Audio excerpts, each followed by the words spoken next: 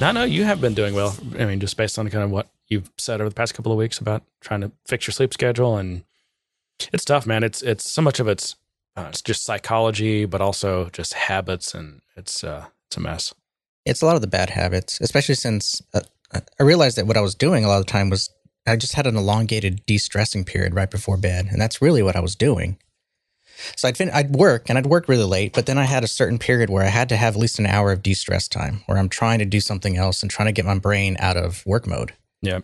And when I started this new schedule of trying to get to bed at a certain time and trying to avoid things like, YouTube or Netflix before I go to bed, I lost that de-stress period.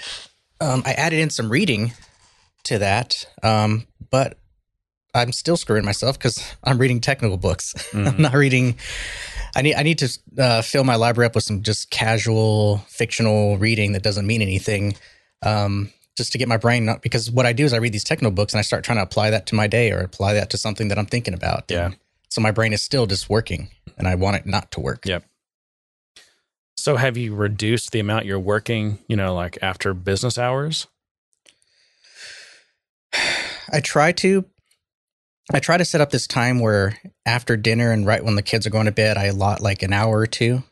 When your kids are going to bed, you work? Kind of. Well, I need time. So what I planned was I'd have my work schedule during the day, and then in the evening, I would try to plan for my next day so that I'm a little more prepared for the next day of what I have to get done, and hopefully, I have a task list that I clear out every day, and then I repopulate it with everything, kind of as an exercise of this is what I think I can get done tomorrow. Yeah. If I don't get it done, then it gets cleared out and I add it back into the list. I know I could keep it on there and just keep adding stuff, but to me that felt like I just kept growing this list of things to do. Yeah. And that wasn't the point of this task list. This task list is just a very simple thing of things I want to get done tomorrow. Mm-hmm. And I do my best to clear it out, but it doesn't always happen that way. So I tried this mode of I'm going to plan my day for the next day. I'm going to make sure my timesheets are in and updated for, because I've been kind of getting lazy about that too. Timesheets. I mean, I have a timer that I run and everything, but I also have to manually enter some of this stuff into other systems, depending on who I'm working with. So I'm trying to get that taken care of because at the end of the week or Friday or Saturday or something, I'm just on a mad dash. Hourly billing, John? I hate it. But I mean, I don't know. I mean, that's what I'm trying to do. It's been working for the most part. I mean, I am getting a little more sleep. I'm still kind of getting up quite a bit in the evening or too early sometimes, and that kind of messes with me. But I don't know. I figured you just got to commit to something and keep going until it becomes the norm, I guess. Yeah, I mean, I think it takes a while. I mean, you have to break bad habits, form new habits. I mean, you really have to train your digestive schedule, your sleep schedule, your psychological schedule. It's like it's actually, there's a lot of stuff going on. Some people are really good at it and they don't even have to work at this at all. And some people have to. I think you and I are close to the other end of the spectrum, and we really have to work. I mean, and of these systems of our body and our mind have to be just, they don't want to change. They want to do their own thing. And I think I have that. What's the disorder called where I think a natural day to me would be about a 30-hour day. I want to stay awake longer and I want to sleep longer. Yeah. Of course, nowadays, getting old, I can't sleep anymore. That's another problem I've had.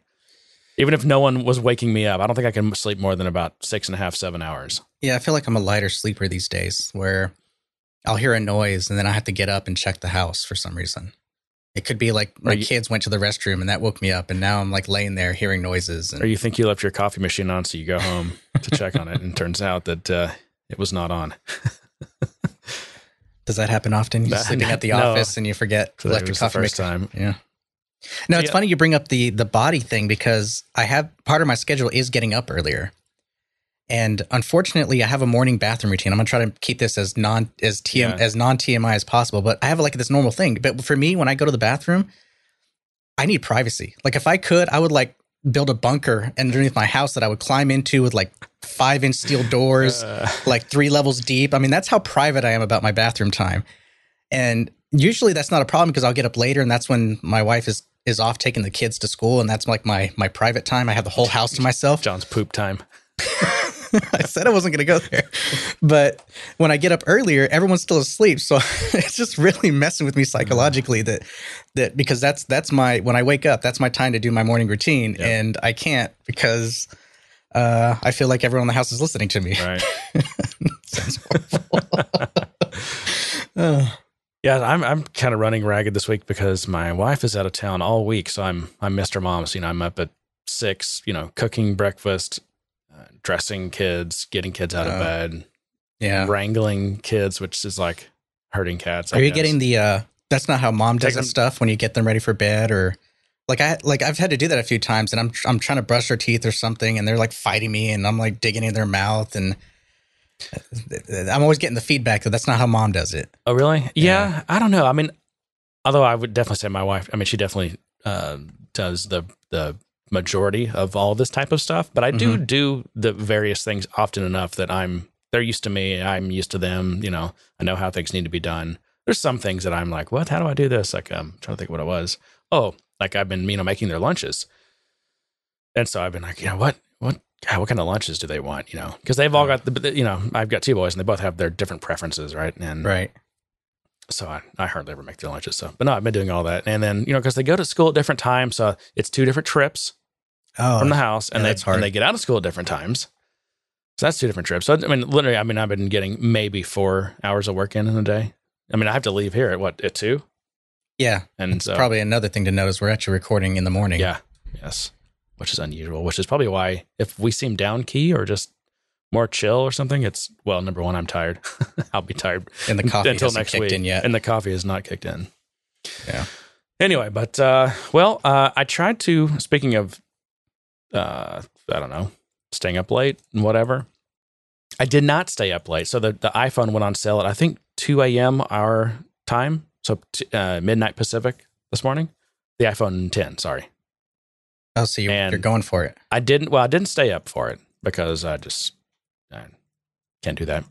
But this morning at like 6 or 7, I checked and it was already unavailable. I tried to do the thing where I confirmed my eligibility to upgrade through this, you're always giving Apple money plan. And I'm eligible. Then I continued on. It let me pick a phone, and it's like you can either pick the iPhone 8 or the iPhone 10. Oh wait, no, you can't pick the iPhone 10. The button's grayed out and it says, unavailable. That's all it says. I'm kind of the mind that I don't think anyone should buy the 10. I feel like I think it's a BS product with very little to offer. That's not fair. Very little to offer over the 8. I feel like they punted on the technology, like the whole face recognition. I don't think they really wanted face recognition. I think they still want the fingerprint, but they couldn't figure out how to get it behind the screen without a button. I feel like this face thing, I am somewhat skeptical of it, but I also think that there is a chance that this will work out really well, and having to put your thumb on it to open it will seem just as antiquated as the other things that, as I don't know, as a floppy disk or whatever. Yeah. Apple has always been aggressive at killing off technologies and replacing them with other ones, right? Of course, we're still living through the USB-C thing here, which is still not, and that's don't even get me started on the USB-C thing, because a USB-C world would be such a beautiful world, but we're not in that world yet, but our computers are. Well, even then it's fragmented because we have Thunderbolt that's using the USB-C connector. Well, and it has it has a higher capability than USB-C. Like the whole reason there's a power difference, and be careful when you buy cables. I didn't mean to go down a rabbit hole, but finish. I was just going to say when you buy cables, because I ran into this, is the new MacBook Pros, they run on 80-watt power supply or something like that. But if USB-C can only push like 60 watts, so if you get like a USB-C cable, you're only going to get to push 60 watts to your computer, not 80 watts. But unless you're like slamming all your cores and screens up the brightness, and your speakers are blaring, and you've got 3 different Ethernet connections, you probably don't need 80 watts to at least keep your battery computer maintained. Yeah, exactly. That's what I'm doing right now. My screen is the 4K screen, and it's only USB-C, and that's running 60 watts to my notebook. When I use that monitor, I never had a problem. It would, even while using my computer, there was still enough power there. Yours charge is getting the full 80 watts. I know. I'm saying when I use that one. Oh, remember when I used to use that one, the one you're using. Yep. No, I did. Didn't I? Mm-mm. These are both brand new LGs. I got this one and I gave you that one. I thought that nope. I thought I used that one before. Anyway. Nope. You were using the full 5K 80 watt version because yours is running off Thunderbolt. So, but do you ever have a problem with it? It won't charge your computer? Yeah. No. So, I mean, it's just one of those things to note that now you got this divide of cables, and then there's also like versions of the cables, and just always buy the gold monster cables and you'll be fine. No, wait, don't do that. Well, speaking of Apple, did you see that Siri dropped Bing for searching? What were we talking about before in that? The iPhone? Siri, shut up. Face. Sorry, I triggered my phone. You're rude to Siri. Jeez. You have issues, John. Do we need to talk about this? I told you for a while there, I was really respectful of these technologies. Like I would talk to Alexa, I would talk to Echo. Cancel. I would talk to Echo a certain way. And I was like being really polite. And I was like, this is a stupid machine. I don't have to be so polite. And I started being rude. I think it reflects how you treat women. I think that's what it is. Oh, God. Yeah. Anyway, I don't know. I think there's a good chance that the face thing might prove to be a solid technology. I think it may leave you not missing fingerprint technology at all. I don't know. And that might be. I just think overall, I don't think this was the anniversary phone that they really wanted to put out. I think they punted because they had to do something for it. I think there's a lot of things that they wish they could have included. Be an incorrect sports metaphor by John DeSantiago. That's true. It's not a punt. It was more of a Hail Mary, right? It's like I think it's a punt. I think they were down. I think they were down, and they just had to kind of punt it and put it on the other side and see if we liked it, see if we can do something with it. Okay. They're like, it's out of our hands. We got to release this. If it was a Hail Mary, it'd be like they put everything they could. They got rid of the plug and everything, and there's like no plugs, and it's got like maybe one button on it. That would be a Hail Mary of technology. They went edge to edge screen and got rid of. Oh, I call BS on edge to edge screen. There's a damn notch at the top. It's not edge to edge screen. Wow. That's another thing that pisses me off. I just feel like the more people spend on this kind of crap, Apple's going to be like, they don't care. They'll buy it anyways. It's got an Apple logo on it. It's not a good feedback, a signal to Apple. It's not. It tells Apple that, hey, just quit or continue making stuff that doesn't make sense, that pushes too fast, and we'll keep rewarding you by giving you tons of money. Unnecessary percentages of my annual especially income. Since that thing is $1,000. I know. It's like, I mean, come on, people. No, go buy a damn notebook. It's not $1,000. It's only $51 a month. Oh, you're right. I forgot. I'm sorry. You got to think of it in it's like a car dealership terms. Like you go to a car shop, like I want it to be this price. So like, no, don't worry about the price. How much you want to pay a month? I'm like, no, I want it to be this price. I did my research. I want to buy this car with these features for this price. Well, how much do you want to pay a month? Shut up about the price a month. Just pretend like you buy everything from Rent-A-Center. Anyway. Yeah. So I don't know. Hopefully I'll be able to order a phone at some point. I really don't need one, so if I can't get it for a long time, it doesn't matter. That's the other thing. I don't need one. There's nothing it does for me. So why should I spend all that extra money? So, you had something you want to get to, so I guess go ahead. It was just a thing that, I can't use these words. For the Apple Assistant, there we go. Oh, yeah. They're going to use Google instead of Bing, which is, I don't know, that's kind of interesting. Has it used Bing? It's been using Bing, yeah. Really? Yeah, well, because Google's a big competitor. So why would they use Google? So they're switching to Google? Well, because for a while when Apple started to come out, or when Google really started gaining traction with Android, I mean, before they were using a bunch of Google stuff. Like they had Google Maps, they had Google everything. Yeah.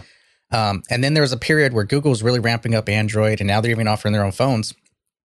And Apple started moving off of Google technology. But now it seems like they're like, I'll just use it anyways. People want it. I mean, at some point you have to realize it's a complicated world, right? Yeah. A lot of co-opetition. Yep. As they say. We had a birthday this week. Who did? You did? No. In the community. In the Ohana. Oh. In our Ohana circle, we've had a birthday. The GDS Ohana? No, not GDS. Oh, okay. The larger Ohana?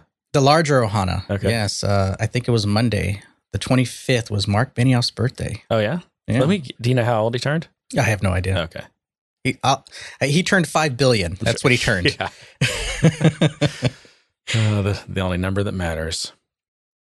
He's also getting a new award. Oh, yeah? Another award. This one's for like empowering women, I guess. Okay. Let's see if I can find this. The Variety 2017 Empowerment Award will be given to Chairman and CEO of Salesforce, Mark Benioff, who's worked to address this is weird wording, who has worked to address unexplained differences in pay between gender, race, and ethnicity among employees within the company. What does that mean, unexplained differences? I don't know, but because no one can explain them. We don't know how you did it, but you did it. So here's an award. That's not really what I meant, but no, I mean, this is the man that invented the women's surge, which, even though it sounds like a torture device for women, I don't think that's what it is. And he also, he loves the lesbians, John. I give money to lesbians. Always great to give you an opportunity to use the clips. Yeah.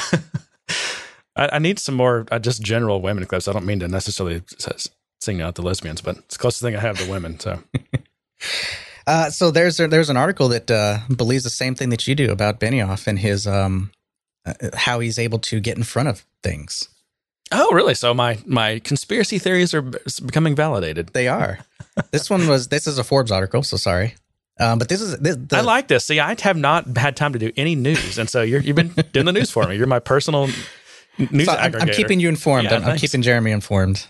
So, so this article was actually about Equifax and the CEO. Of course, the CEO resigned recently. People are kind of pissed because he's still going to get his full severance package. Of course. Well, it's in the contract. It is. Can't break a contract. He's like, I don't want to deal with this, so I'm out. Yeah. I'll see you guys. Right. I'm going to take my money and run. You're right. I mean, the board might have asked him to resign too, and who knows? Yeah. I mean, I think you have to have some kind of sacrificial lamb, right? You do, but I mean, I wouldn't want to deal with that. I wouldn't either. I'm like, in fact, this was supposed if I became a CEO like him, I would want some disaster to happen so I could invoke that go away money clause in my contract, and then I get paid and I don't have to work. Well, assuming you're ready to retire, like if you want to be a CEO of another company, if I get the payday, I am retired. That's not how it works. Some people are they have the money, but they want the power too. Well, I don't have that gene. Yeah. I'm so glad I don't have that. I do not need power. I just need money. So I'm going to try to paraphrase some of this because it's kind of broken up into two different paragraphs when it comes to this. But it's companies and executives best equipped to manage a crisis are those who have proactively shaped a positive public narrative for themselves. So again, that comes back. It's the positive narrative. Read that again.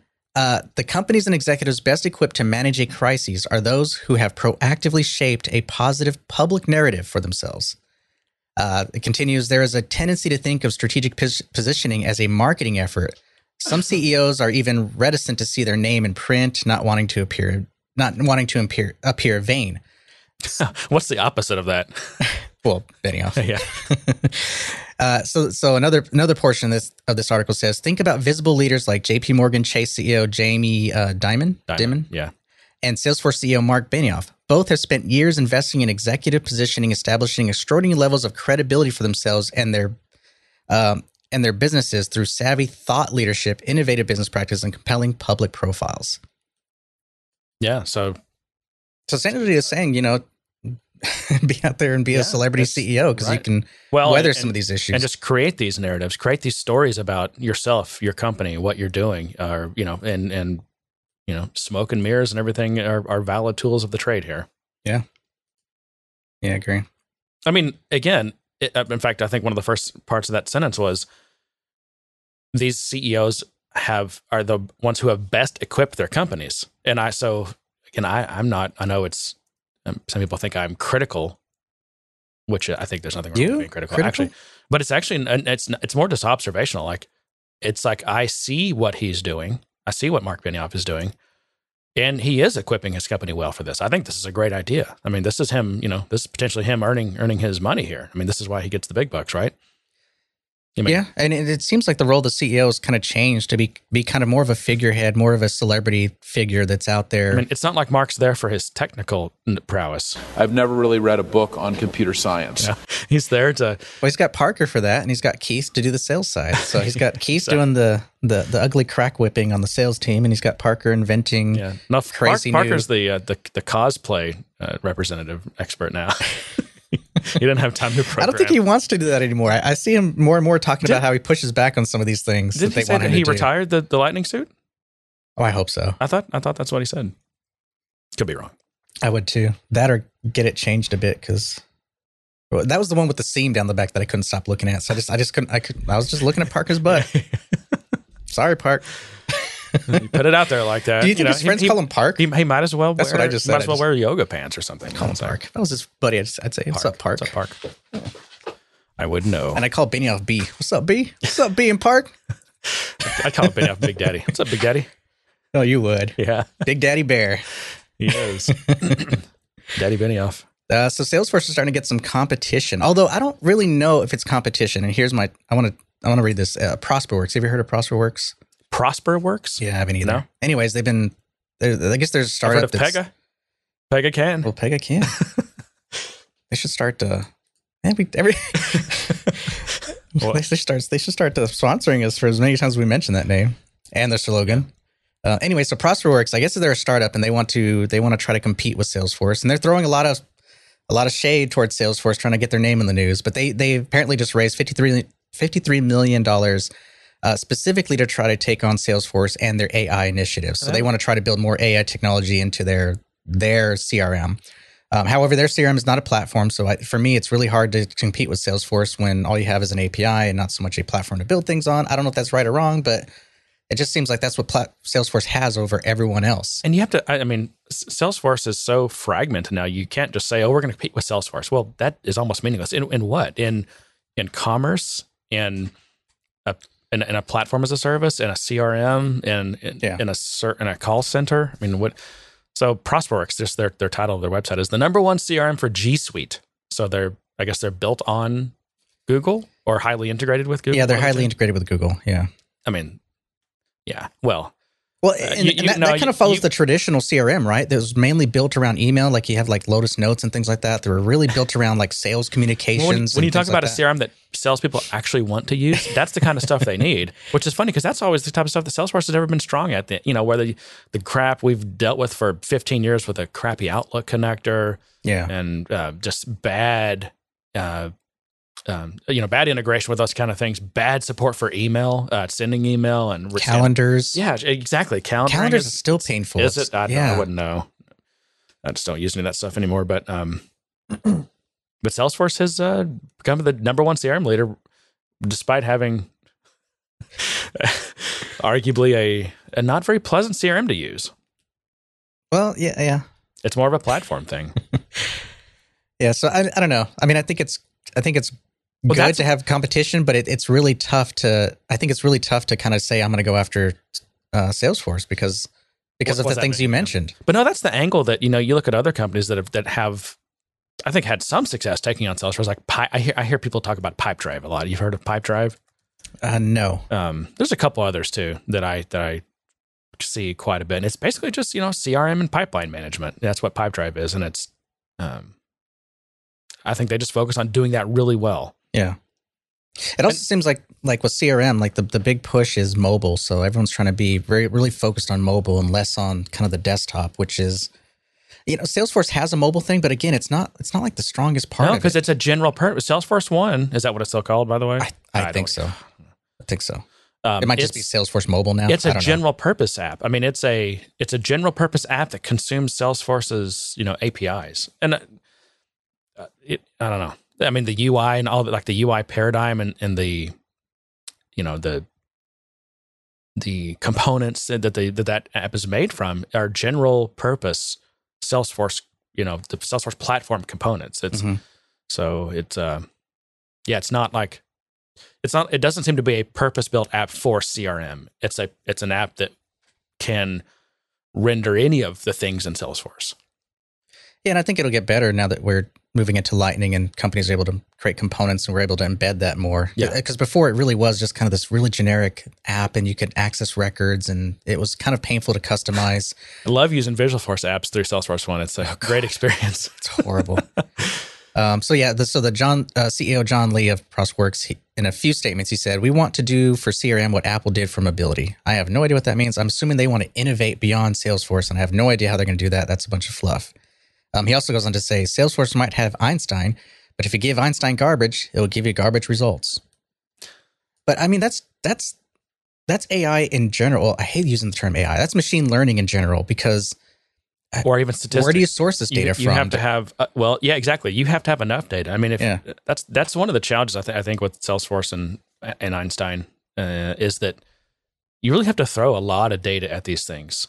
And even more than statistics. I mean, with inferential statistics, you just have to have enough data for it to be statistically significant. But with something like machine learning and neural networks, I mean, and these models that have to be trained, it takes way more data than would be required just for statistical significance. Right. Because with statistical significance, I mean, you're clearly defining a statistical hypothesis, and you're trying to prove that or reject it.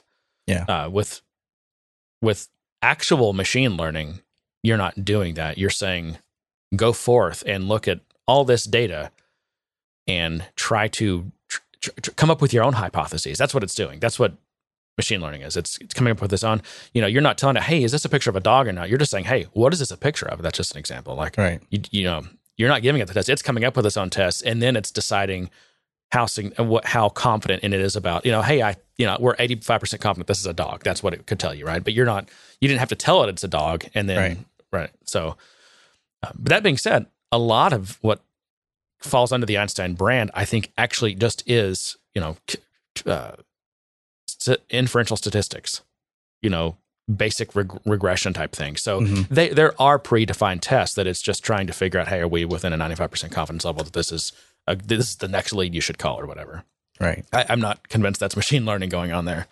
It's like, and again, that's actually a good thing, because that means that you don't have to have an org with, 100,000 leads that you've already processed through before it can actually start to learn something about it. You only need, 100 or 500 maybe. Yeah.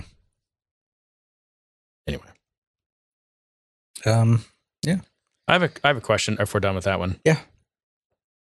Because a couple of people have asked me this. Well, so who was, someone was talking about, it's okay. And in the Slack, Charlie Jonas posted this.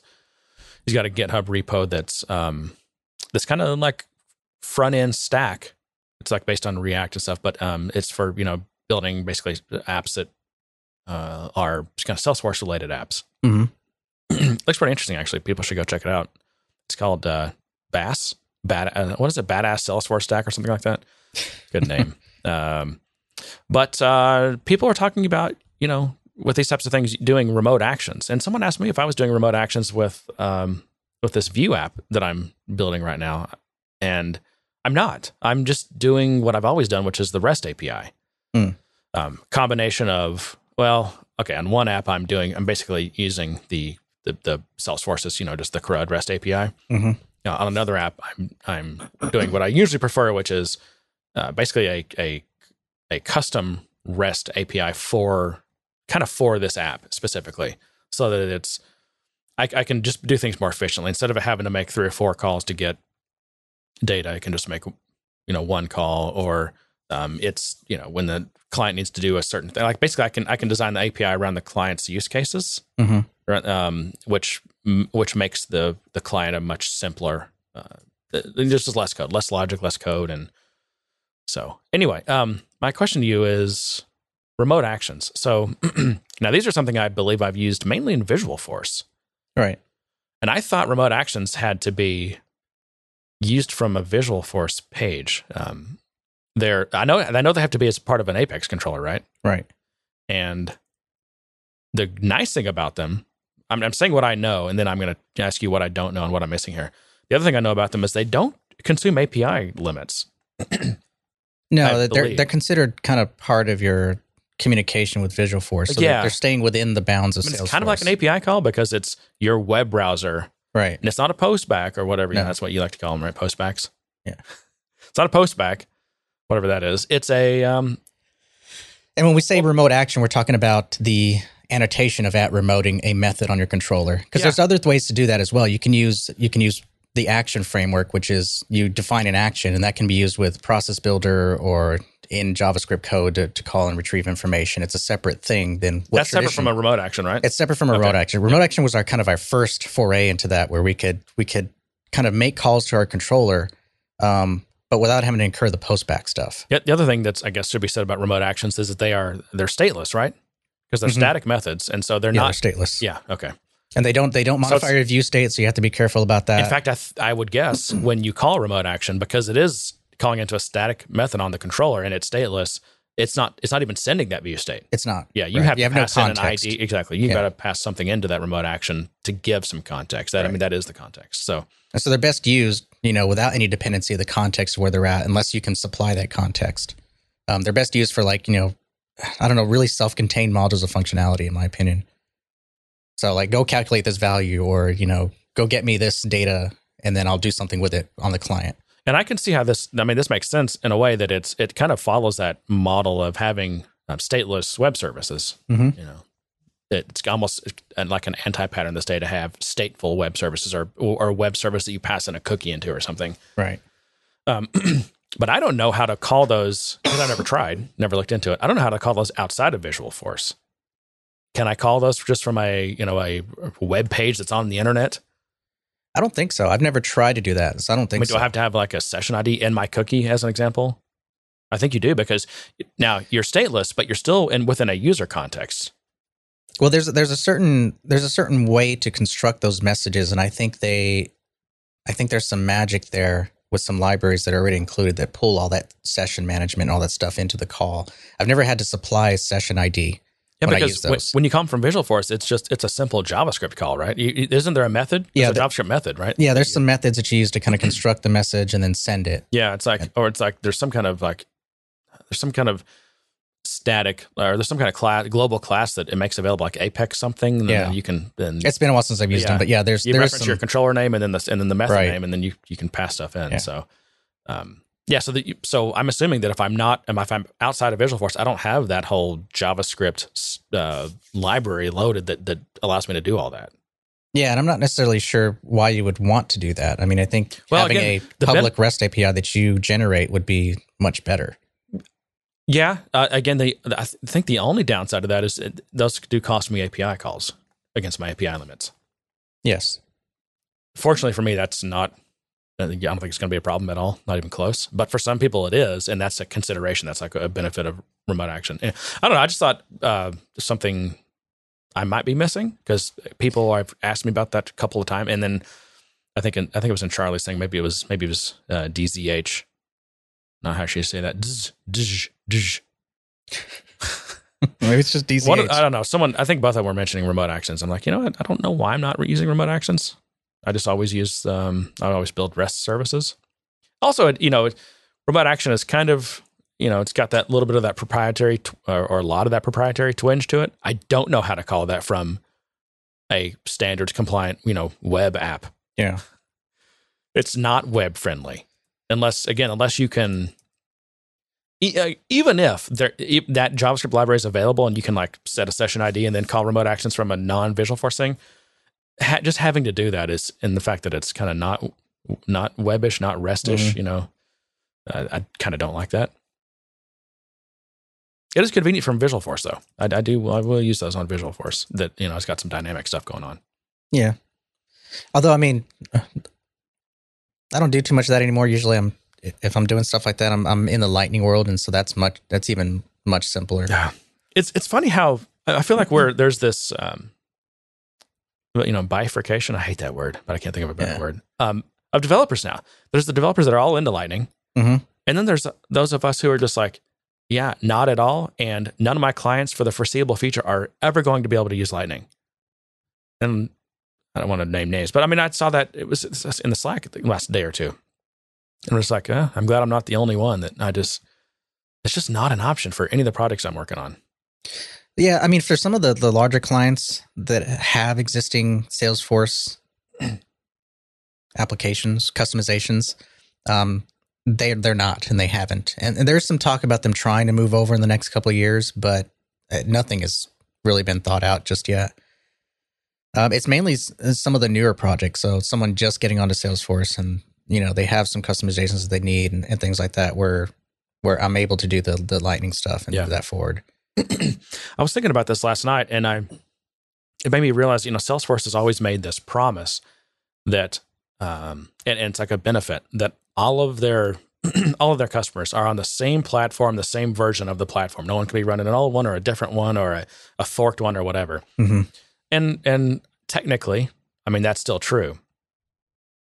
But practically speaking, we really have you can run on one system. There's two systems you can run on now. Yeah, you can still be on all Classic, or you can be on pretty much all Lightning for the most part.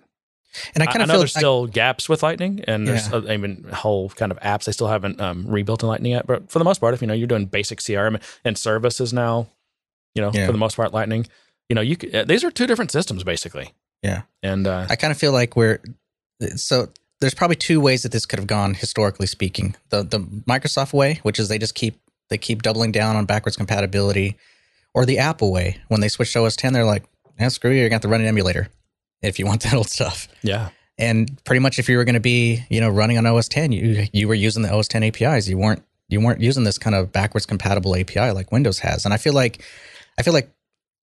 Salesforce took the Windows route, which is, they can coexist, but now they've got this huge amount of just,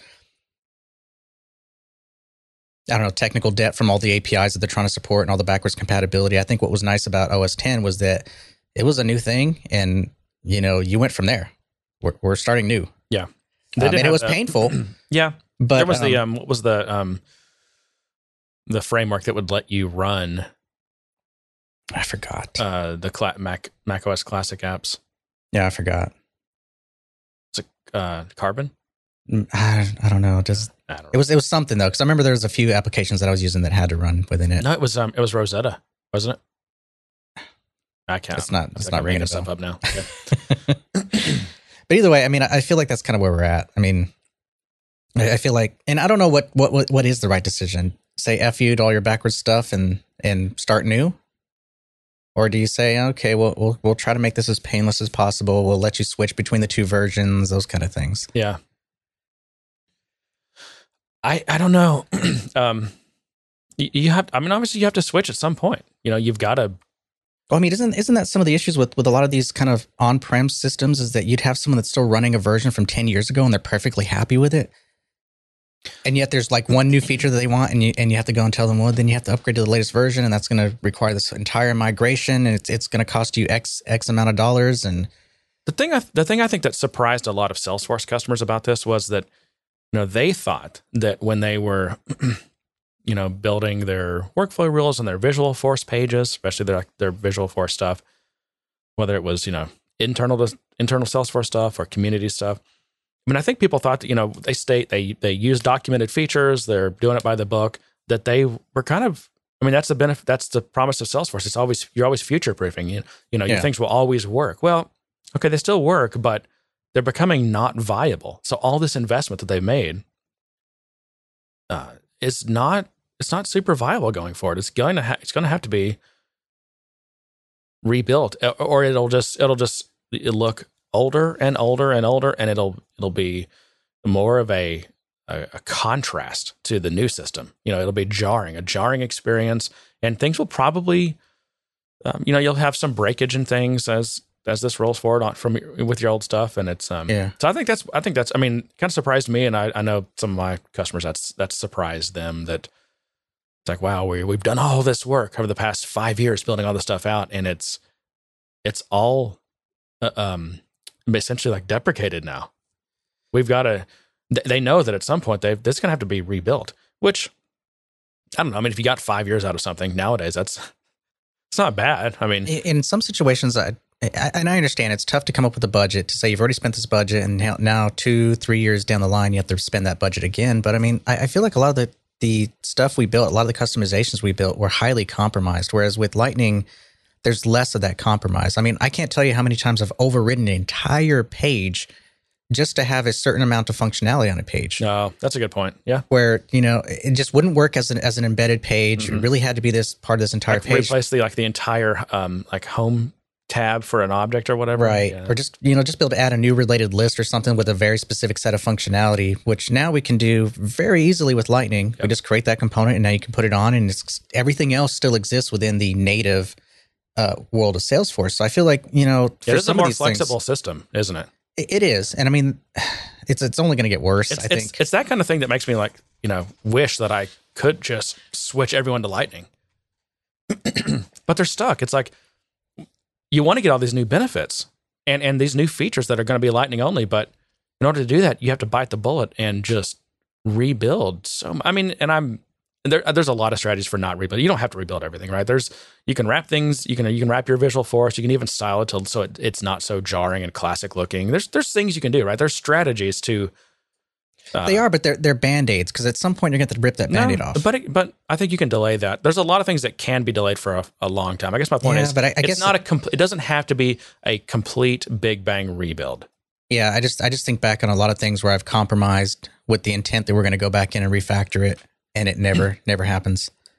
That Band-Aid is old and crusty, and it's stinking and everything, and it's still sitting there. Yeah, and when you do, and no one wants to touch it. And when you pull it off, all that adhesive is still going to be stuck to your skin. It's got all that dirt stuck to it. Mm-hmm. Yeah, it's just one of those psychological things where you think you're going to be able to go back and fix it, or you think this is just a temporary thing, and then no. Yeah. No one's complaining, so let's not touch it. Yep. Let's spend our money somewhere else. And it's just, I don't know. It's kind of sad that we're in this position where we have to make those trade-offs. I almost feel like that's our job to make trade-offs, though. That's our job to evaluate. I mean, you probably 1,000 times a day make this, decisions ranging from, micro small to small. Yeah. That you're, code. I heard someone say the other day that I read it or something. Every line of code is a business decision, something like that. I probably get the quote wrong. It kind of is. I mean, and that's also why I'm the guy that I like to be brought into discussions and meetings kind of ahead of time. I want to be involved in all that because I'm the one that's going to have to make all those micro decisions. And the more context I have, the better my decisions are going to be. But yeah, that's what we do is. You got to pick which database to use or which storage mechanism. Well, we can store it in the relational database and, you're going to get this property, but won't be quite as fast. Or you can store it in this caching thing, but, it'll be faster. Or, there's just, we can do this with a Visual Force and remote actions, or we can do it in a React app. There's so many different, big to small. I mean, like I said, each almost every line of code is you're making trade-offs. Yeah, I guess I just think back to trying to be modular in the programming environment itself and how difficult that is with Salesforce. I mean, it's not like I can just unplug my UI render and plug in Lightning, and now that code is now feeding Lightning. It's just, this transition did not happen that way to where I could just simply, plug in a new UI render and be okay. So it does become a heavy lift, but I don't know. I mean, maybe that's still the best because now I can take advantage. I can make that code more efficient for Lightning versus just saying, "Here's a new render of it." And in some cases, it's a little bit of a nudge, admittedly, but it's an opportunity to rebuild your systems in a better way. There's surely been changes that the business has been wanting to make to a lot of these things, so it's a good time to get those in to rethink how you're doing things. Your business has probably changed, and when you build all that stuff the first time. Just through virtue of building it, the process of building something, you it's like the saying, like, you should plan to throw away version 1 because you're going to learn so much that by the time you get to the end of it, especially if you didn't have a good process. I think the software community in general has bought into that idea, but I don't think Salesforce customers have. They don't see their version 1 as a throwaway version. They see that as that's it. We spent $50,000 on this. That's going to be it for the next 10 years. Because they're getting serviced by typical Salesforce consultants who are stuck in backwards old processes, and they're just not honest about.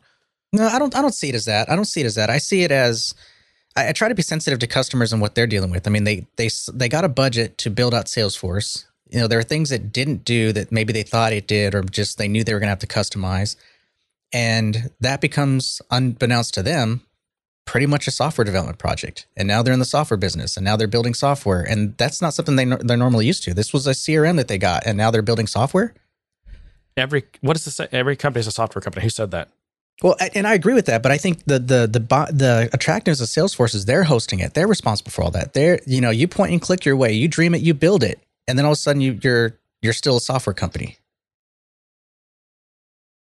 I might regret this. I just clicked on a Forbes link. On the lovely welcome page that just, first of all, it was an HTML white page for about 6 seconds before anything came up. And then I get that continue to article. And I think there was an ad there, but my ad blocker blocked it. It's so pretentious. I'm trying to figure out who said that. Who said every company is a software company? It was probably some VC or something. Yeah, maybe. Yeah, I mean, it's like Domino's Pizza. They consider themselves a technology company that happens to make pizzas. Well, Salesforce is a marketing company that considers themselves to sell software. Well, considering how crappy Domino's Pizza is, I think that's an accurate thing to say. It worked. I bought a few Domino's pizzas. What'd you say about Salesforce? I don't know that they're a marketing company that happens to sell software. Because I was thinking about this. Well, they spend more money on sales and marketing than they do on their software. So, well, yeah, probably a true statement. I was thinking about. I don't know why I was thinking about this, but I was driving in and I was thinking about some of the topics that I had, and I was thinking, you know what?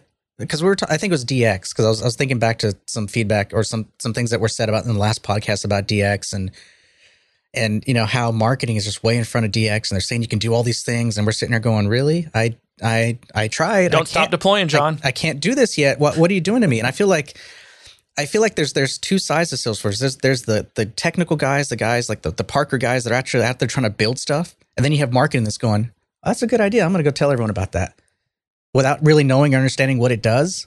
And now everyone's got this impression that it does this, and this. You think that's more marketing, or do you think that's the product managers that are overselling their features and their products? I think everyone's got to justify their budgets, and I think everyone's got to show some kind of value and give, provide these talking points. I mean, they do they're like at 10 world tours now and Dreamforce, and there's about every week there's a Salesforce event somewhere. And what are they going to talk about? Yeah.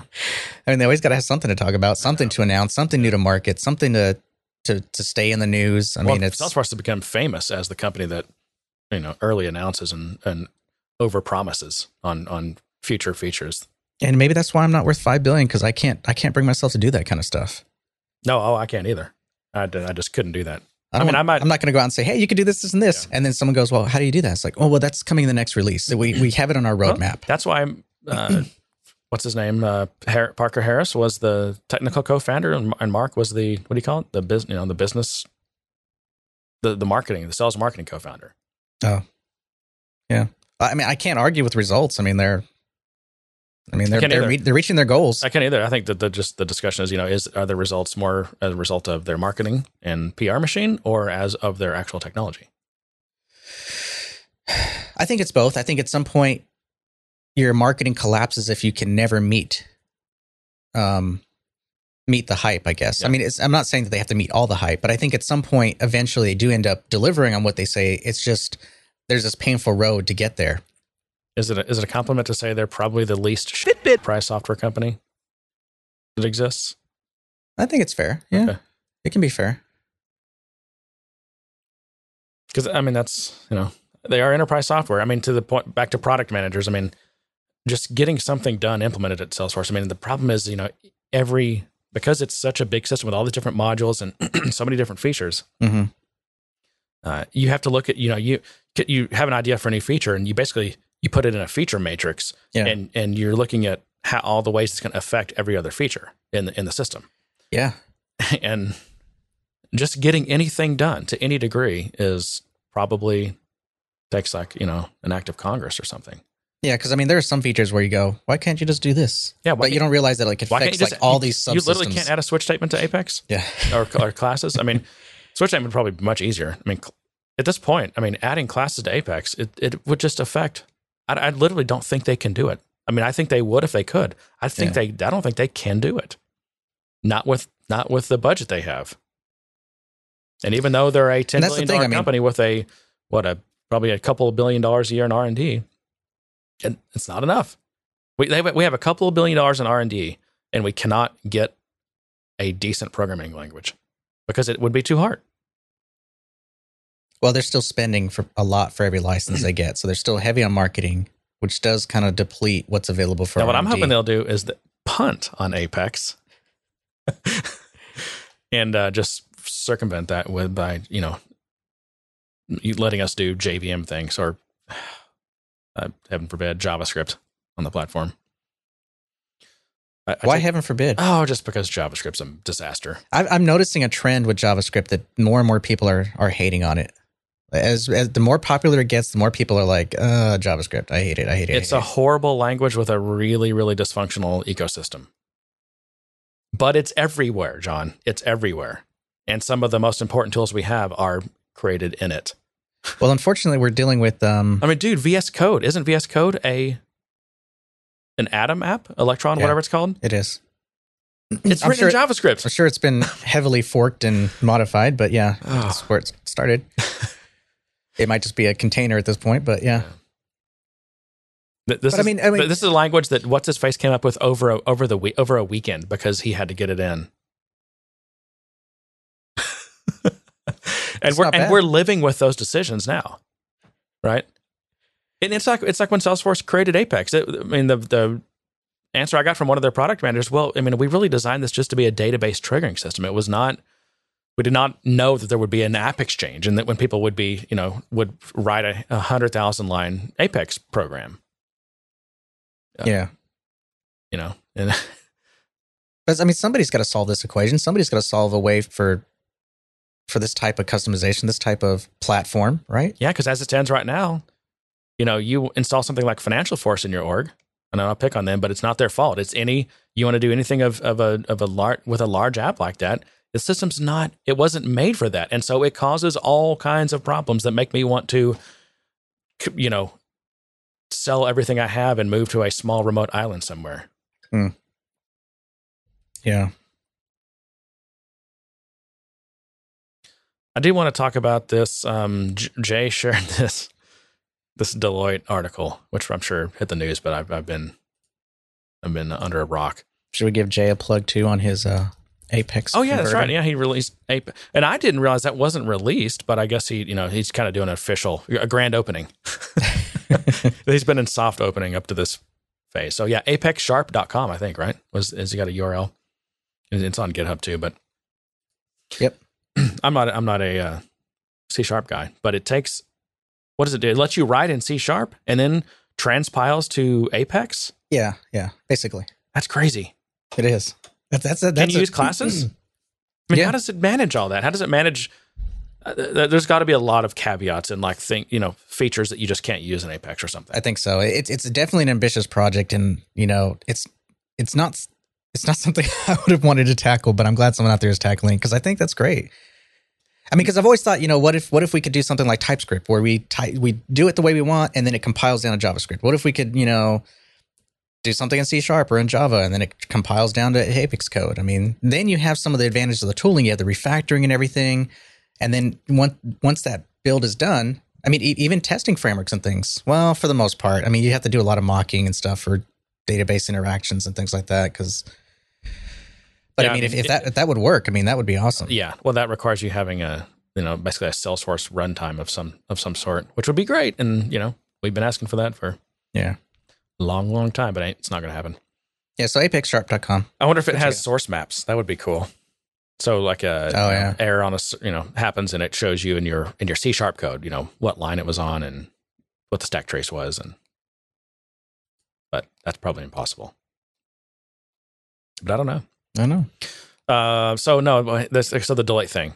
So the title was Deloitte is a sitting duck. And they had key systems with RDP open, which is I guess the Windows remote desktop, something, protocol maybe. And their VPN and proxy login details were leaked. Of course, the funny part about this, and Jay knew that he's pushing my buttons with this, but Deloitte was Gartner's Security Consultant of the Year, which just means they wrote the biggest check. That's all that means. It's total bullcrap. I mean, what people have to understand is that companies, tech companies, have a staff of what they call analyst relations people, that it's their job to constantly stay in front of these analyst firms, because they always want to be telling their story, right? Well, I mean, but the funny thing is, and so the analyst firms, they cover these tech firms, but they also get paid from these tech firms. And the thing about the analyst firms, they take it both ways. They're taking money from the people they're covering, and then they're taking money from the people that are buying their reports and subscribing to their service. I mean, talk about another great way to make money if I had no conscience. Yeah. What is that show? I don't know how they sleep. What is that show? Empire. There's like they're pumping that show up, and I remember thinking because I never seen the show, but like the whole theme of the show is family comes first, and I'm like, bullshit. Live in a damn mansion. Family did not come first. I put my family first. That's why I'm not rich. What else? So their corporate VPN passwords, usernames, and operational details were found lurking within a public-facing GitHub repository. In addition, it appears that a Deloitte employee uploaded company proxy login credentials to his public Google Plus page. Oh. Well, what's weird about that? So, because when I first read that, I thought, well, that's, any company could have an employee that just goes rogue. That almost sounds intentional. I don't know if that was intentional or not, but it might not be. I mean, you might have different accounts. You might have like your personal Git account and you have your company Git account. Think about Twitter. What about a public his Google Plus? That's their social network. Oh. That's kind of weird. I mean, that'd be a hell of an accident. That would be. But I was just thinking like how people who are responsible for like Twitter and they end up tweeting something from their company accounts to their personal account and ends up getting the company in trouble. I mean, I was thinking something along those lines, but you're right. I mean, the Google part is a bit different. But when you really think about it, though, I mean, the problem was not that this guy uploaded these things to a GitHub repo or to his Google Plus page. The problem is that this list of usernames and passwords existed. That shouldn't exist. No admin in a system should know what anyone's password is if these things are being done correctly. That is true. That is very true. Deloitte has loads of internal and potentially critical systems unnecessarily facing them. This is what they discovered as a part of this. Some analysts immediately jumped in and started analyzing all Deloitte's different offices they have across the world and everything. Loads of internal and potentially critical systems unnecessarily facing the public internet with remote desktop access enabled. Oh. So that's like, I mean, go put up a Linux server with SSH enabled and password login enabled, and tell me how long it takes for that system to get taken, just taken over. They'll get taken over. Yeah. Ask me how I know. All of this gear should be behind a firewall and or two-factor authentication as per industry best practices, and likely the best practices that Deloitte recommends to its clients, ironically. This guy says, this security analyst, just in the last day, I found 7 to 12,000. I don't know why 7 to 12,000, like he didn't have a count, open hosts for the firm spread across the globe. We're talking dozens of business units around the planet with dozens of IT departments showing very different aptitude levels. The phrase truly exploitable comes to mind. Here's an example. They found a Deloitte-run Windows Server 2012 R2 box in South Africa with RDP wide open. And it was their Active Directory server. And Deloitte, they build themselves as the top IT security consultancy in the industry. Now, some of this, I guess, one defense of Deloitte could be, well, there's that whole thing where the cobbler's kids have no shoes, right? So they may be really good at advising their clients on how to do this stuff, but they don't do it for themselves well. It's like, companies that make computers, right? Half the time their employees have the crappiest computers. I don't. Well, yeah, we've been there. Shouldn't, but I know. Let's see. I always hated that whenever I worked for a company, they wanted to give me a computer off the line. I'm like, I don't want that thing. Yeah. Or from RMA. That's right. Exactly. No, I want to go to this website and buy my computer now. Please just give me the budget. Yeah. I don't want one off the line. Right. I know who does break fix. The details that are now emerging are also rather embarrassing for analyst firm Gartner, which in June named Deloitte the world's best IT security consulting for the 5th year in a row. You can do with these awards by Gartner. Well, any award. I mean, God, there's an award for everything. There's an award for wiping your butt these days. I just don't get it. I think I won that one once. It doesn't help that Deloitte isn't much liked by, this is what got me. It doesn't help that Deloitte isn't much liked by other security researchers for its business practices. The firm has a reputation for lowballing contractors on their fees, particularly for penetration testing. And the schadenfreude of Deloitte being so bad at its own security has delighted some. It delights me. I got to admit. I think I don't like delighting in another company's pain, but at the same time, I think when your job is to advise clients, and it turns out that you don't buy into your own, I don't know, your own words or whatever. I'm trying not to curse. You're not buying into it that I don't know. Especially if you're seen as the leader and everyone's like, you're the go-to, and you're like, no, they suck, or we've been able to prove this, and we have the better methodology and all that kind of stuff. That I don't know. I guess it's nice seeing someone get taken down a few pegs, I guess. Yeah, and it's like, right. I mean, I don't want to see bad things happen to good people, but right. This is the cover's being lifted. I mean, the nothing like the disinfecting power of sunshine, right? Yeah. Well, it's also got to be a lesson on using Gartner to pick your vendors. I mean, I know a lot of companies start there, and I am guilty of that as well. Starting with Gartner, going, okay, well, who's out there? Who do I need to start calling? Where are they in the quadrant? Yeah. It really is a lazy but very easy way to start your search for a vendor. And in some cases when you're trying to make a case, a vendor being in a certain quadrant kind of helps say, yes, this is who we should pick. They're known, they're reputable, they're not going to go away anytime soon. I mean, no one ever got fired for picking Deloitte for their security consultant, right? Well, not yet. Yeah, they might now. But yeah, I mean, it's the shortcut. It's shortcut hiring, shortcut decision making. Instead of doing the work yourself, you're just like, yeah, let's just, I don't know, hire the guy with the most certs, or the guy with the most awards from Gartner, or the guy that's in the best part in the quadrant, without actually learning something about your own needs and the actual capabilities of the actual people, John, the resources that will be doing the work on your project. You and the resources. Well, I'm just saying, when you look at it, when you look at people as resources and these types of things as resources, they just become this generic commodity that, I will buy 100 bodies from Deloitte and they will fix our global security. Oh, really? Well, let me know how that works out for you. Or what was that commercial, that DevOps commercial? And they had that all that advertising around this one girl and how awesome she was for DevOps. And I was like, I don't know. I don't remember that. I've never seen a DevOps commercial. Yeah, I had you play it.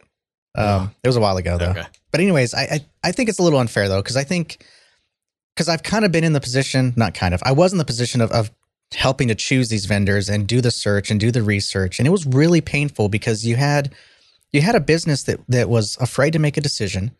So you had to make sure your pro bucket was maxed out. If you thought a certain vendor was probably our better fit. But then not only did they not want to make a decision, but they knew the buzzwords. They wanted to future-proof. They wanted the system to be around for 10 years. They wanted to jump through hoops and then backwards and then go make some coffee. The client wanted that? Well, yeah, the business. I'll say the business because I was doing this as an employee. Internal client, I guess. Yeah. And so it was my job to go out and find these vendors. We needed a new marketing system. So I had to go and review all the marketing systems, or we needed a new whatever. Isn't that kind of suffering from this? Like when you want something too bad, you end up paying a price for it. Like, we want the system that's going to future-proof us for 10 years. Well, first of all, that doesn't exist. Yeah. And if you want that too bad, you're going to buy into someone's BS about it, and then you're going to end up getting screwed. Yeah, and a lot of times it's just from experience. People see the system they're on today, they see how it fell apart, and everyone knows we need to transition to something either newer tech or something better. Because and really, it fell apart not because the system was bad, but because the business changed so much over time, and the way they either marketed or whatever had changed so much, and so that system was now insufficient for their needs, or it was just old tech. We're now marketing in social media. We're now marketing all these things that some of these older marketing tools couldn't do. And I'm using marketing as just a general example. But they see this and they think they have to like find something that won't do what just happened, that won't become legacy, that won't die, that'll just keep going. And I feel like that's the way. There's a lot of pressure to do that.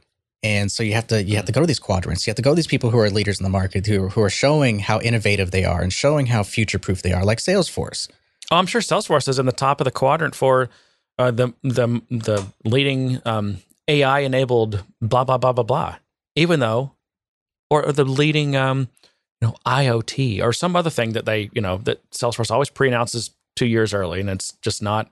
But they can get with basically vaporware, they can get at the top of the quadrant. Yeah. I mean, that's a different story. This is just the way this business works, and people need to understand that. And I think a lot of, less experienced people who haven't, been through a lot of projects and seen this stuff happen over the course of time, that, it all sounds so promising and just It's hard to believe that the system could operate like this sometimes. But I mean, I think we're all kind of conceded to the game, and we're all trying to play the same game. We all know it's bad. I don't know. I don't think that's a true statement. I don't think we all do know that. Really? I don't think so. Maybe. I mean, just talk to half people that walk out of Dreamforce when Dreamforce is over. Wait till some of your new clients come back from Dreamforce this year. I used to think that, but I've had clients who I've met on site after some of those big speeches and say, yeah, it's all sounded nice, but I know it's BS. I mean, a lot of clients are very seasoned. Exactly. That's a seasoned person. They were new to Salesforce. They're like in their first 6 months of Salesforce, and then they went to Dreamforce. And even then, at that point, they knew that so much of it was marketing BS. It kind of reminds me what my probably biggest red flag on a potential client who wants me to build software for them is that they've never been through a software build before. That's probably the biggest red flag. Oh, no, not at all. No wonder you don't have any work. Well, because they don't, I don't know. It's just that there's so many things you learn going through that. You learn you learn kind of the process and how to temper expectations. I mean, well, there's a lot of education involved with what we do. There is. And again, a client who hasn't been through this. Who pays for that education? Well, exactly. Because it takes time. I mean, I can spend half of my time on a project educating. Yeah. And I don't know. And sometimes it just doesn't work. But anyway, all right. So Deloitte, I feel like we need to pop the stack.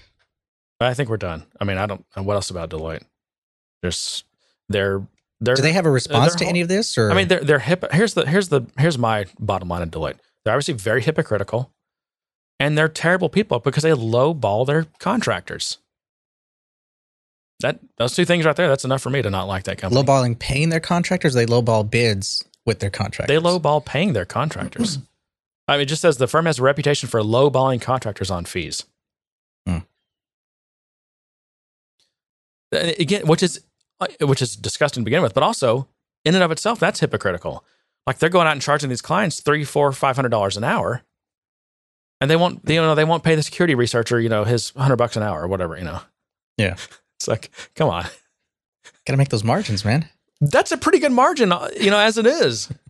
No, you got sales commissions. You got the CEO's new yacht to pay for. I mean, and those steaks and hookers aren't going to pay for themselves. You got the steak and hookers at Dreamforce to pay for, and every other conference that they do, and that gets expensive. San Francisco's expensive. Yeah.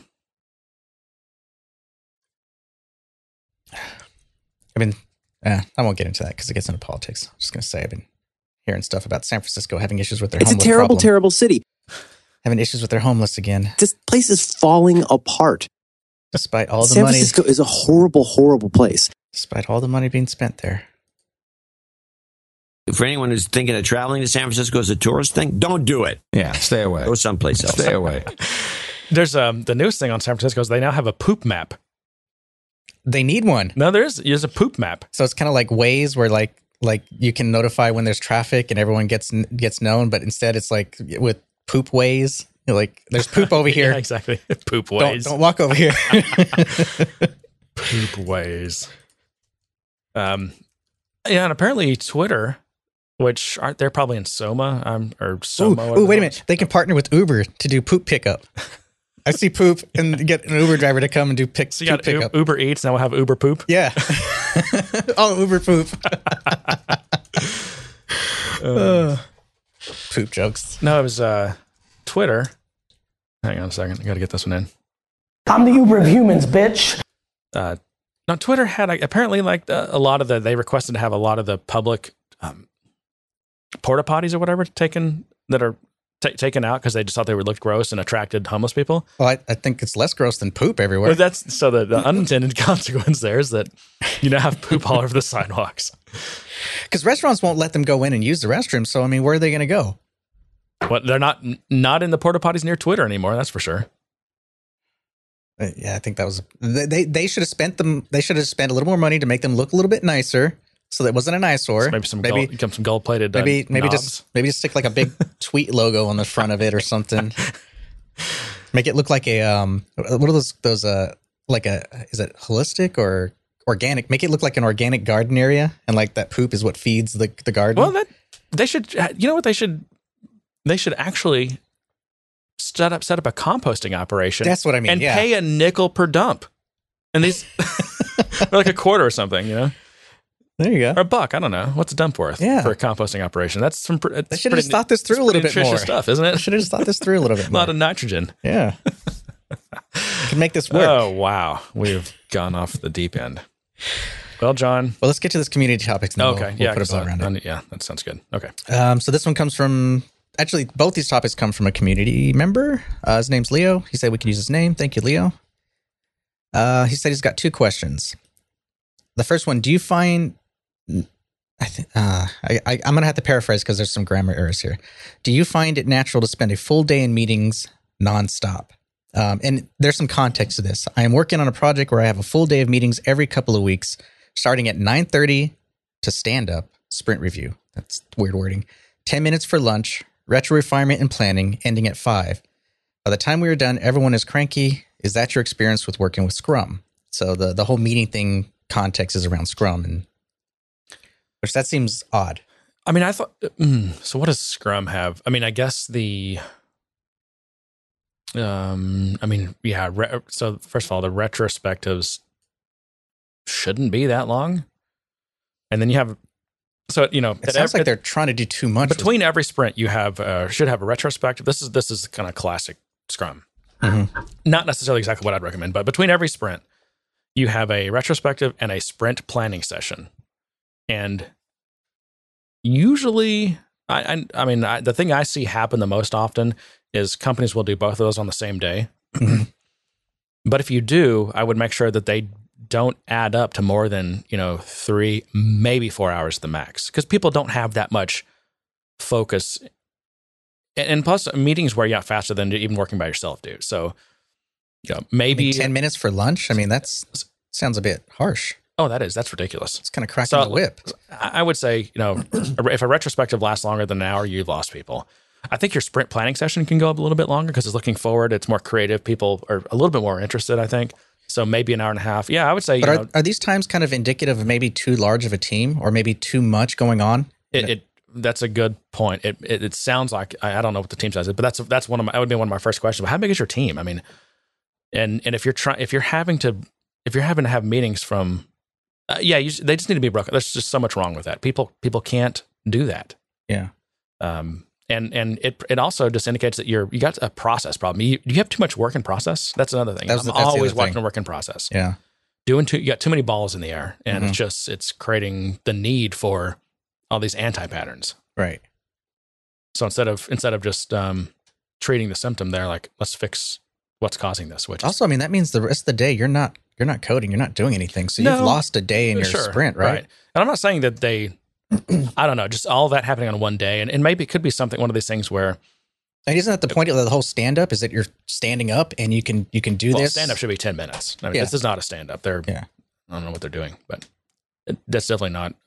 Doesn't sound right. Don't get comfortable because you're not going to be here long enough to sit. Yeah, it doesn't sound right, and to me, what's his question? Is that normal or whatever? And then I would say no. He's asking if that's your experience with working with Scrum. I guess this is his experience with it, and he's saying, is this normal? I mean, should I be concerned about how this is being run? Yeah, it's not normal, and it's not real effective. I mean, that's the bigger concern. It's just not effective. I mean, people start to really kind of lose focus, and things start to happen about the 45-minute mark. And people's butt starts to hurt, or people start having to pee, and also just mentally it's hard to stay focused on something like that. Yeah, people I don't know. Even on sites where we have meetings, we try to break them up. We try to hold everyone's attention for at least an hour, maybe an hour and a half if we have to, and then there's a break, and then there is the problem of sometimes people are geographically spread out, and you're getting them together. People are coming in for like one day. And so the temptation is to try to cram as much into that day as possible. But we also don't know what his role is. I mean, maybe he's the lead architect or something, and maybe he has to touch all these different sprint meetings, but I don't know. It sounded like it wasn't just him that was in this. It sounded like there was the whole team was involved in this all day. That's true. So, I don't know. I would definitely, it's definitely a smell to me, and I would look at how effective that is. What do you do in that situation? Do you just kind of raise your hand and say, you know what? I've noticed we're spending a lot of time in meetings. I mean, what's your advice? I'd have to know a little bit more about it, but I mean, I guess the first thing I would look at is again, there's the temptation to try to let's assume it's one of those things where you're getting everyone in here like one day every 2 weeks because people have difficult schedules, and you can't have an hour meeting here and an hour meeting there, and you got to get it all done in one day. So there's a temptation to try to cram as much into that as possible, but I think I would look at, is that actually being counterproductive? It may be better to not try to cram as much in, even though that's the only day you have. Like maybe try to do less, or try to find other ways to do some of the stuff. Figure out what's really critical to do together. Because trying to, again, it's like you can't put 9 women. I know I said this last time. You can't put 9 women on a pregnancy and get it done in a month. We can try, Jeremy. Yeah. We can try. Do you also think that maybe there's too much detail in some of these meetings? Like maybe they're getting really into the weeds on things that they shouldn't be for these type of meetings? Solving problems getting too detailed too far in advance. Yeah, because these shouldn't be about problem solving. These should be like, planning and strategy and, what are we going to have done? What are not? Is there a challenge? Okay, how long is that challenge going to take you to overcome? Yeah. Not necessarily what the challenge is and getting advice on it, right? Yeah. That should be separate from everything else. I would think so. That's about all I can say, just knowing without more details. All right. Well, the second question he had, or topic, I heard you a couple of times mentioning DDD, so I assume, domain-driven design. Can you share some lessons on organizing your domain in a platform where configuration and code live together? Salesforce? Can you ask the question again? Can you share some lessons on organizing your domain in a platform where configuration and code live together? Okay. Well, to me, one of the most important things about domain-driven design, it's not necessarily even code specific. So let's talk about let's pretend that we're talking about Salesforce here. Mm-hmm. In Salesforce, you've got things we have to customize the system. We've got custom objects and custom fields and workflow and processes and Apex and triggers and pages. Right? All these are the kind of all the primitives we have to work with. And with domain-driven design is all about really letting the domain of the problem you're solving. So basically the domain of your business, the terminology, the things in your business, letting those things lead the way and really making sure that our communication stays true to the domain. And that follows into, really most importantly, I think, the artifacts that come out of building things. So all the things I just mentioned, all the the primitives in Salesforce that we have to work with. Mm-hmm. Because what you don't want is a situation where when you go talk to domain experts, you're like, okay, I gotta speak their language here for a minute, and so you have an hour meeting with them, you draw stuff on the board, and they're talking to their language. That's what they know. They're let's say you're in the accounting business, right? So you're talking about clients and general ledgers and 1065s and Schedule Ks and K1s or whatever they are, all these things. When you go to, so that's the language they're going to speak, right? Right. And when you go to then build stuff out in the system, you should see things. You should see custom objects name, tax return or K1 or, chart of accounts and all the, whatever, ledgers. And you should see those words, right? And your Apex classes you should see things like, because Apex is object-oriented language, you should see classes with these domain names, and you should see method names on classes that would be named things like reconcile account or whatever, so that such that when you are sitting down with domain experts, you can literally show them code and show them these things. And when you're trying to debug something or figure out what to do next or what the next thing to build is, like, you're speaking the same language. It's what do they call that? What is Eric Evans came up with this term? Ubiquitous language. And it's the idea that we're using the same language to build in that we communicate in. And It's the language of our domain. That's the most important thing about domain-driven design. And that's also the thing that it's just kind of my general pet peeve is when things aren't named right, or when, and I know I know that this is a problem with Salesforce, but when the custom object name is now completely different than what its label is, or the field's name is completely different as the label because it's too hard to change the name. I will go to pretty decent lengths to try to go back and change those names to match the label, because the worst thing is then to go into look in your Apex code or your even your workflow rules and things like that and see the wrong names for things, because it will never stop screwing with your brain, and it will cause you to make mistake after mistake after mistake over the course of weeks, months, and years. Which isn't a new problem. I mean, I've in older systems, I've seen where they've had like field 1, field 2, and that had a certain type of data, or they've repurposed a field because they didn't. Field 1, field 2 is less than, because you have to go figure out what that means. That's actually less bad than when. But I've seen fields repurposed as well. Yeah. Where everything stays, the column stays the same, but there was a field they weren't using, and so they repurposed it for something else. Yeah. So that's, I mean, I guess my quick answer, or not so quick answer, to how to do it in Salesforce. Keep things named correctly, and use your make sure when you go into setup in Salesforce and you're looking through all these things, you should see your domain all over the place. Yeah. And you should always strive to use the language of your domain as you're building these things out. Not just for the users. I mean, obviously that's important for users to see things, right? Which is why the labels will get changed, because the users, first and foremost, need to see the right names for things. Mm-hmm. But it's really important for the people that work on the system to build it. I mean, it just gets too hard. The mental overhead of having to translate between your problem domain or your business domain and your technical domain become too much. That's why that's why we're like, let's just tear down this wall of there being these two domains. Let's make it one domain. Yeah. And we'll let our domain drive our design. See what I did there? I do. So what do you do in situations where the domain is really granular and you're trying to kind of bring that up to a higher level? Summarize things a bit more, or maybe it's too relational and you're trying to bring it back in. Do you mean your actual domain? So like what's too granular? Let's take the accounting example. Like, what would be too granular? Let's say you're just trying to adapt your accounting, and maybe you have some transactions that are too granular and you're trying to bring that up. I mean, do you still try to use the same terminology? You try to like add like summary of transactions or daily transactions and things like that? I would think so. I mean, I very much strive to. I mean, there's no better compliment than for a domain expert or the business person I'm working with to look at my code and say, "Wow, I can tell exactly what that does."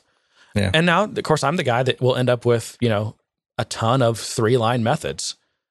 I'll abstract a single line of code that is a bunch of Boolean logic that determines whether an account is, I'm keeping in our accounting domain here, that an account is frozen. I don't know, like maybe there's some complicated, Boolean logic where I've got a bunch of ands and ors and parentheses. Well, instead of just burying that in some code somewhere, I'll just make a method called is account frozen. And it'll just have that one line in it. But when you look at the code that uses that, instead of it being this gobbledygook of some regex expression or a bunch of Boolean logic, it's got a method call that says, oh, if account is frozen, then do this. Yeah. I mean, just simple things like that make a world of difference in your code. And it also, you know what it does? This is another pet peeve of mine. It removes the need for this stupid ass over documentation, over commenting. If you need a bunch of comments, your code sucks. It probably doesn't reflect your domain very well. Yeah, that's going to be my next thing. Is that it does seem like when you focus on the domain and you're focused on labeling things that make sense to the business, you shouldn't have to comment. I mean, it should be self-documenting in its case. I mean, unless you're doing something really weird, or you really want to describe why this method is exactly. or maybe you just want the plain text of an algorithm that you kind of implemented in code. Those are good uses, I think, for comments. And I always like to do, I'm not always great at it, but I always like to, a class level documentation is kind of I'll always accept class level documentation for something. I'll never say, you shouldn't have written the comment that says what the class does. I mean, in almost all cases, I'm fine with, a sentence or two of what a class does. I still kind of comment out sections of my code just because it's mentally easier for me to because I'll do my properties, constructors, it all follows the same order. I do it for me, but I also do it for someone else coming in. Because I'm going, if you're going to add a property to my class, put it right here in this section up here. Yeah, no, don't put it down like, here. It's like a bumper, almost like no. It is. Yeah, exactly. Here. Of course, if they're not a programmer who has a sense of aesthetics for their code and a sense of also understanding how to write maintainable code, they're not going to care about your comment either. They're just going to put it wherever if it compiles. They're going to, it's programming by accident. They just keep changing crap until it compiles. They're going to screw your code up. I mean, I think a reasonably seasoned developer is going to see, especially if they're coming into your project and they don't necessarily know what the coding conventions are. But if you've clearly, like if you've got your statics, your statics first, and then your publics, and then your privates, and then your constructors, and then your properties, and then your methods, and then your private methods. If you've got it like that, any seasoned developer is going to instantly see your pattern there. Mm-hmm. And as they add things or remove things around, they're going to stick with that. So for domain driven design to kind of do a comparison. So like let's say test driven design, which is you're building your test first and you're letting that drive the function, the working part of your code that you're validating that it's working. So DDD and TDD are not at all mutually exclusive. You can totally do both. Right. But when it comes to DDD, it's really more about correlating. I don't know if correlate's the right word, but or just kind of drawing the similarities between the real world domain, the real world business domain, and applying that to your environment, your code, your config, and everything. Yep. Versus a kind of a methodology for how to approach development. This is more about a much higher level of how things should be named and how they should be organized. Yeah. That's, I think, a fair statement. So what do you do with things like accounts? And accounts are, I don't know, customers in your domain. Is it just change the label and we accept account as it is? Oh, you mean in Salesforce? Yeah. Well, we also have record types too that kind of draw another distinction in the domain, but... Yeah, and like I said, I think I caveated this, but there's going to just be limits of Salesforce, right? So I can't rename the account object to customer. Right. And some of that you're just going to have to live with. Just don't, again, back to my, don't create accidental complexity for yourself. Salesforce has enough accidental complexity as it is. Don't create more. Do what you can within the limits of the system to have a well-designed system.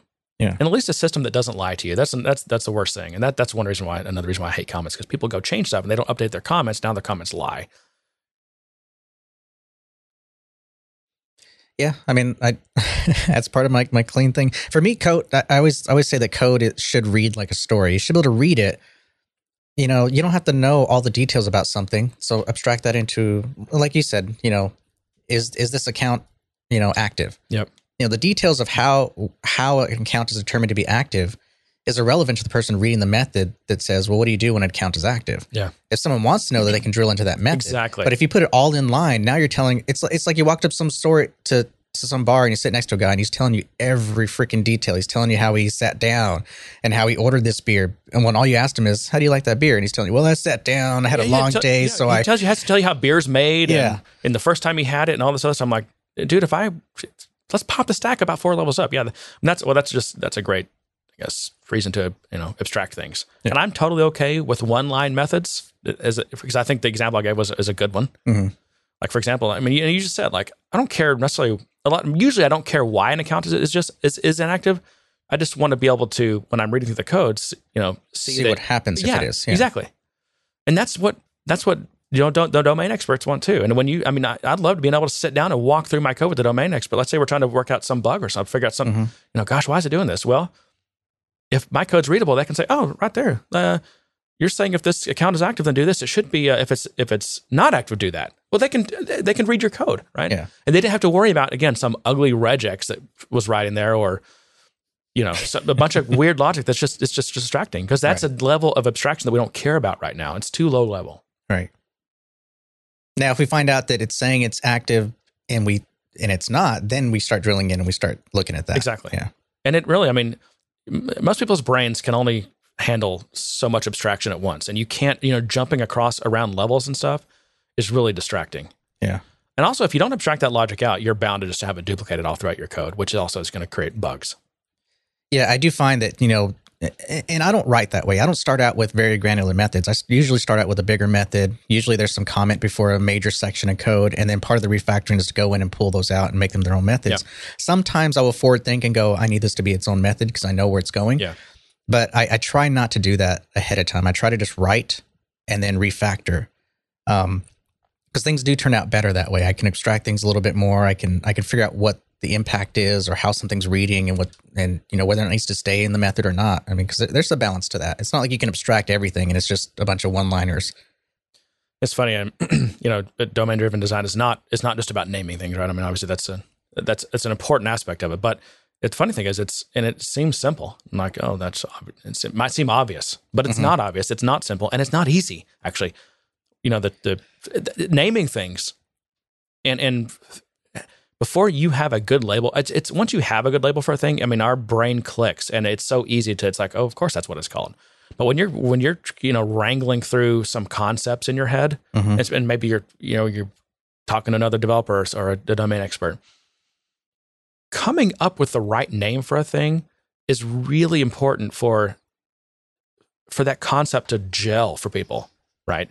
So to be able to build on that in future communication and in whatever comes next. Like if you don't come up with a good name for things, I mean, I can't tell how many meetings I'm in where, they're trying to refer back to previous things that we didn't give a good name to, or we didn't give the right name to, and it just never stops being a communication problem. Yeah. Every time we try to talk about something, we have to refer to this other thing. It's like, oh, remember that thing where it did this and that, or they gave it a wrong name, and people are like, what do you mean? Well, no, we already have a name for something else. There's something else that already has that same name or whatever. Like, so that's another problem. Like, ambiguous names or duplicative names or. I mean, it's just actually very hard to get this right, but it's just, to me, it's like so critical. I mean, this is and this is one reason, this is another thing why like companies that have been through software builds before, like they've been through this, hopefully if they had a good experience anyway. And so they understand why some of these are important. I don't have to again like do a 2-week, masterclass on domain-driven design before I work with them. Right. Well, that's what makes it a little bit difficult in Salesforce, because you can, there are concepts or there are opinions in Salesforce, and I'm not talking just about the account contact concept. I mean, let's say install Financial Cloud or Health Cloud. It comes with a whole set of objects, all pre-named with its own opinion. Yeah. And so you have to kind of work with that. Which that's what makes those packages difficult to begin with. I mean, there's also that the higher ed HIDA the PIDA is what I call it. Yeah, the higher ed data architecture. It's like it's Salesforce, and I'm not saying it's not based on their best practices and whatever education experts they have. It probably is, and I'm sure they've. And in fact, I know for a fact because I was kind of monitoring the development of this, and even when I was talking to them, they talked to some universities and had some experts on this. But it's still, that data model is on. I mean, different schools do different things differently. Well, even just the concept of an account of contact, when you talk about industries that deal B2C and not B2B, and Salesforce is very B2B, and so you end up with this concept of it's an account, household, it's an account, but it's an individual, and and then you have the household, and so I'm having to explain the concept of, okay, this is your household, but in the back end it's going to be an account. Yeah, but no, here's the rub. Because I can't change the name. It's an all or one. So I can't say this is your household account based on record type, because at the top it's going to say account. And this is your individual account. Yeah. You'll just have to look at this one little thing here because I can't change the name of that. And people just don't agree. I mean, some companies, that whole household thing is what is most natural for them. Some companies, person accounts is the thing that's most natural. And there's so even just that super high level, getting different universities to agree on how to manage just that aspect is something you're not going to be able to do. So like what you're asking me to install this managed package that not only has made that decision, but all these tons of other decisions on how subjects and courses and semesters and grades and how all these things work. Like I've got to conform to that model. I mean, for some universities it might, and maybe even for like half of them, I don't know what the number is, but there's a lot of them that it doesn't work for. So in your code, do you attempt to abstract it and try to get into the domain? I'm just saying, I don't know. I was just, I guess, making the general comment that it's hard. It's hard to come up with a package that's going to fit for everyone. Well, I know that, but given, let's say you're dealing with the hand you're dealt. You have a package installed, and you have this domain that you got to layer on top of it, and this customization that you have to do, and you want to apply your domain to that. Do you abstract yourself, or do you try to just go with the flow and keep everything the same, or do you try to like layer, your own household class? Or you have that because if you don't layer on top of that, or you could also here's another option. Well, let me say the problem first. The problem is if you don't layer your own domain language on top of this thing that someone gave you and said, "Here, use this," because they bought us steaks and hookers and it was awesome. Tomahawk steaks, some Wagyu, 45-day dry aged. It was great. So we're going to use this. We're going to use HIDA. You're making me hungry now. Yeah, I know. If you don't, then the problem is you've got the terminology of your system, and then you've got your domain, your actual domain language. And every time you talk about doing anything with a system, you've got to do the mental mapping in your head, right? And people are going to get that wrong, and people are going to miscommunicate, and problems will be, unnecessary problems will have to be dealt with all throughout that system's lifetime. Yeah. So what I wanted to point out, there's in addition to, I guess, layering your own things on top of that, which that's kind of, I mean, it's something to consider, but there's just so many, I guess, problems. I mean, because there's only so much layering you can do, and with these kind of primitives that Salesforce gives you, like you can't create a custom object that shadows, and I mean, it's like, I don't know, the abstraction of the custom object. They're kind of, it is kind of a pain because I do, like, let's say I have a collection of households, then I do have to have a reference to that object, which represents an account. Yeah. And then in order to get the binding that I want, because it has to be an S object, so I have to bind to that object within the household.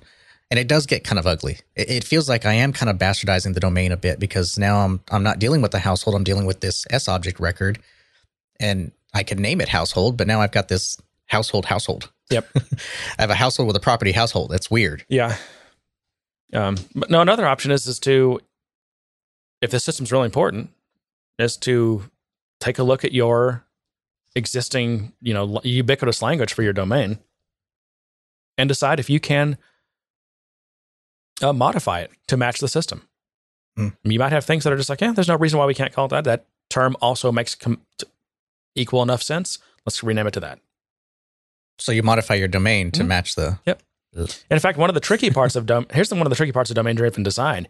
It's the people building the system and the domain experts, especially where you can't quite. And this is a great example where you can't quite the technical systems that you're working with aren't quite flexible to express the domain in the exact way the domain experts would. Yeah, you work with the domain experts to find, because you go to them, you say, well, we actually can't. I don't know. We can't. Well, I'm trying to think of an example. Can't think of one. I don't know. For some reason, we can't call it this long term you have for it because the system limits us to a 40 character class name. Can we call it this instead?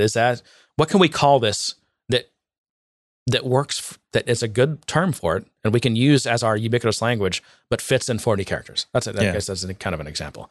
And so you have to work. The technical people and the domain people have to work together to figure out to flex both. From both directions to come up with a ubiquitous language that works.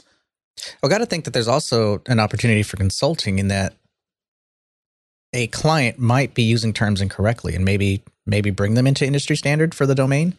Is that something, or do you just say this is your domain, so we're going to go with it because this is how you understand it?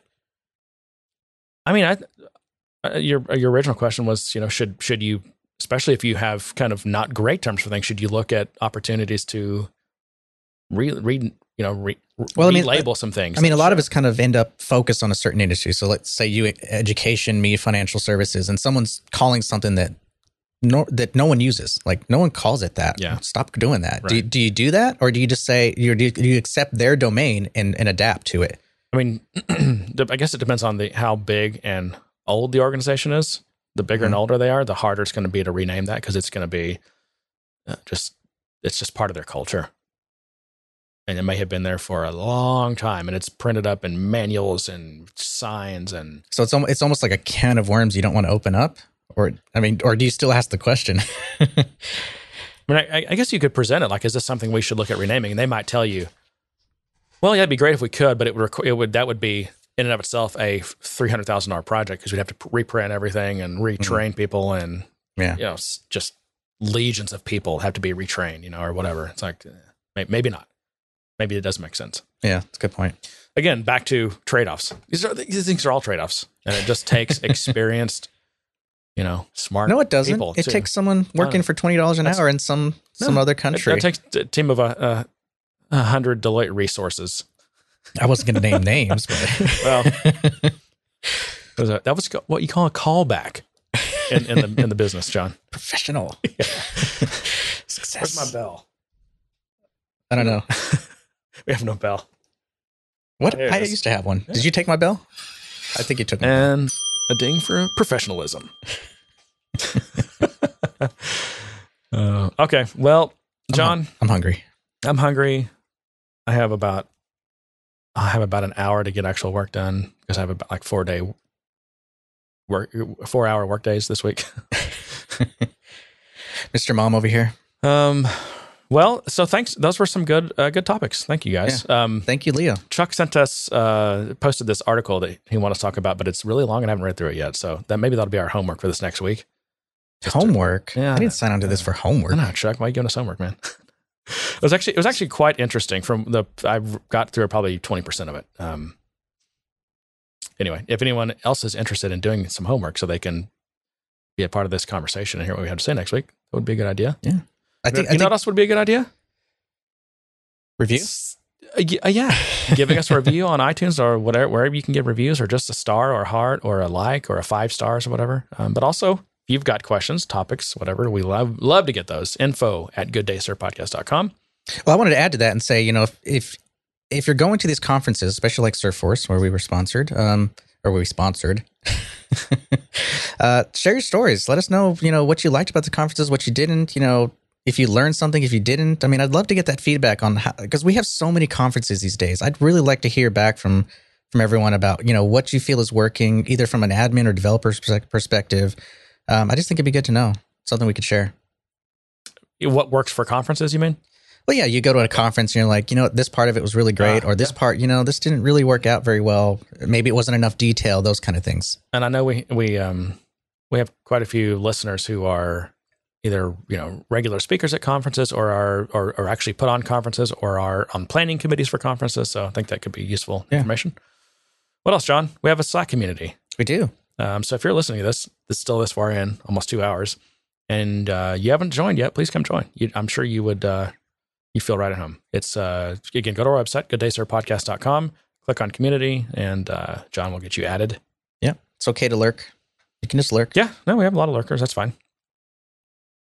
There's no requirement of participation. What else, John? You got any other things you need to get off your chest? No. More things I want to get into me. Oh, okay. Like food. Here's some food. And to that, John says, good day, sir. You get nothing. You lose. Good day, sir.